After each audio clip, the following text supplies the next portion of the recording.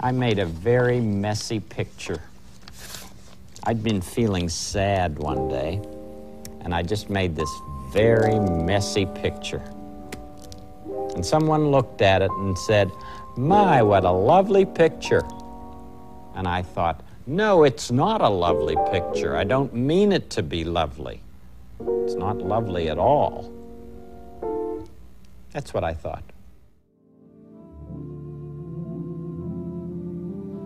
Hey there, Recovery Nation, producer John here, and that was the voice, of course, of my hero, Mr. Fred Rogers. This week, as we work on putting together our next episode, an interview with comedian and author Amy Dresner, Ted and I thought it would be nice to share a message about feelings. Of course, you can express any feeling with art. That's a good thing about it. With clay, with paint, with finger paints. It's one of the best things about it. You know, the things that we do surely say a lot about how we're feeling, don't they? I know that's true with me.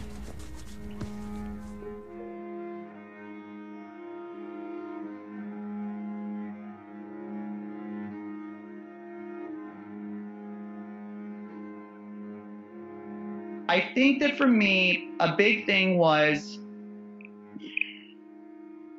realizing that I could tolerate my feelings. Like, I didn't have to run away from my feelings. You could tolerate your feelings like a normal person. And yes, they're big, and yes, they're painful, and you can get through them without picking up. And realizing that, you know, the urge will come and you still don't have to get loaded. Like, the urge is going to come and you can wait 20 minutes and it passes whether you use or not. But if you use, then you open up that vortex and then you're on a bender and it's a nightmare.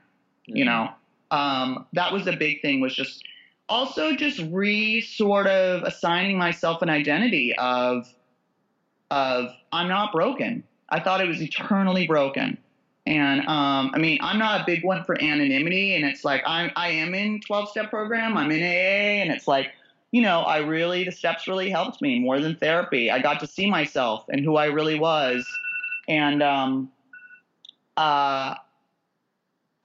I changed. I changed a lot of characteristics that were, you know, when you change yourself, everything changes.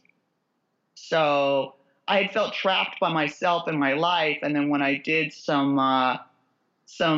program work and sort of really worked on behaving differently, you know, fake it till you make it, and realizing also that, like, you know, I was waiting for the feelings to change before I took action. And that's the wrong way around. You take the action and that changes the feeling. Oh, that is so profound. The more I think about that, I mean, that just totally like resonated with me. I'm like, yeah. I hear so many people, you know, say that one more time, because I think like that is so important. Like, it's so simple, but yet it's so deep, and so you can be so successful. It's so hard for addicts because we're so pulled around by our emotions, and we think we are our emotions, and our emotions are true, and all that kind of stuff. And it's like, so I was waiting for my feelings to change before I took the action.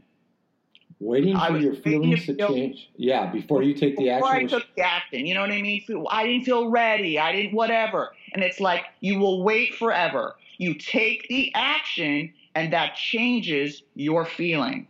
Oh. And that's the way the brain works. You can change your feelings through action. And it's like, you know, that was a huge thing. I mean, you know, my father used to say to me, what did he say? Stability doesn't create discipline. Discipline creates stability. And that's the same idea of like me waiting to feel okay to do anything. And it's like, it's the doing of things and having a routine and having a structured life and making yourself go to the gym and go to meetings and do your job and write or whatever that creates the feeling of self-esteem and stability.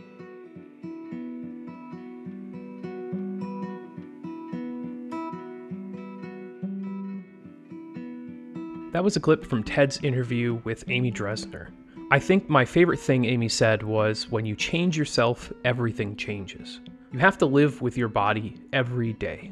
It's your actions and your feelings that build your experience, so when you make a change, it has an impact on that experience, positive or negative. I can't overstate how much I relate to Amy in that clip. I think we all can. She mentioned feeling trapped in her body, waiting for those negative feelings to go away, waiting for something to change. Not too long ago, I too felt trapped. I'd been at a startup for around 5 years, working my way up to a position with a great deal of responsibility. The job made me feel important. I was proud of it. But I overlooked for far too long that I was overworked. And a lot of that was my fault. Many people choose the startup world because they're optimistic. It's the promise of helping build a business that skyrockets into the next big thing. I truly believed in the product and still do. But the bottom line is that I had an unhealthy relationship with work. I was always working, and I used it as an excuse for all sorts of bad decisions. I ate poorly, I drank too often, I missed out on chances to be with friends and family. I felt trapped. I would constantly feel like there was nothing I could do. Maybe if I just worked harder, or did I need to work smarter? Someday, maybe these incessant, anxious feelings would just go away. One day, I found myself standing in the grocery store. Just standing there. Something was wrong. It was difficult to move. It felt like it took all of my energy just to make it through the store, and when I did, I found myself unable to make eye contact with the cashier. I didn't feel like me in that moment. I didn't feel human anymore. Sitting in the car, I remembered something my grandma had told me a few weeks earlier. During a visit, I told her about my situation, and she said, "Who gives a damn about the money if you're dead?" Quitting that job was one of the most difficult things I have ever had to do. It's tough to step away from something when you've put so much of your life and energy into it. You take the action, and that changes the feeling. Boy, do I wish somebody had told me that a few years ago. The feelings didn't change immediately, but that came in time. What did change immediately were my actions. I stopped eating out and started exercising daily. I religiously tracked everything I put into my body, and I forced myself to leave the apartment to socialize. I needed to feel like a person again. With more time on my hands, I finally committed to taking care of myself, and it paid off big time. It's a little embarrassing to admit just how bad things were, but in the end, it's my experience I have to live with. In the 10 months after deciding to change my actions, I lost 100 pounds. And more importantly, I felt free again. What I learned from this experience seems obvious now, but my feelings weren't trapping me. They were warning me.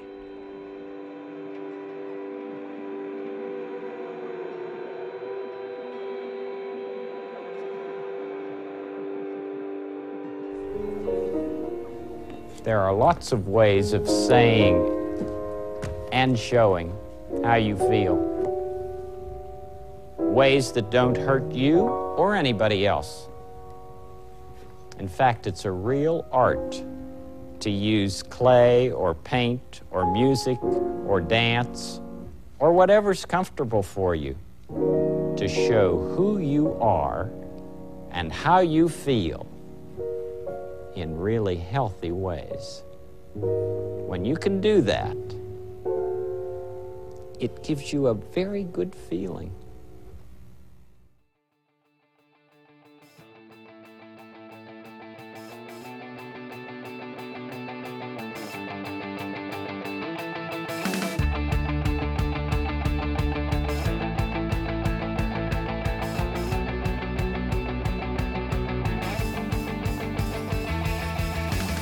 Hey there, Recovery Nation. Producer John here again.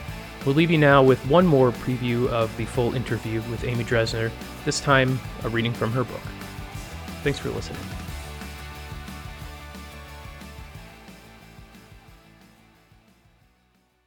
Four cops come barreling around the corner of the hallway. I freeze. The female officer among them approaches me and asks clinically for my version of the night's events. "He kneed me in the ribs," I begin, trying to sound innocent, but my already deep voice is thick with anger and opioids, not the best quality for a wannabe damsel in distress. Also, I don't feel very high, and I'm pissed about it. The officer isn't really listening, and it's soon obvious to me that it doesn't matter what I say. I'm going to jail. I turn my head and see the other 3 officers down the hall talking with my husband. They are taking pictures of his neck and hands and writing things down. He holds up the knife I pulled. It's a large bread knife with a serrated blade and snubbed point. Whatever. It wouldn't have done the job anyway. Moments later, I am handcuffed. The handcuffs are tight and cold around my wrists.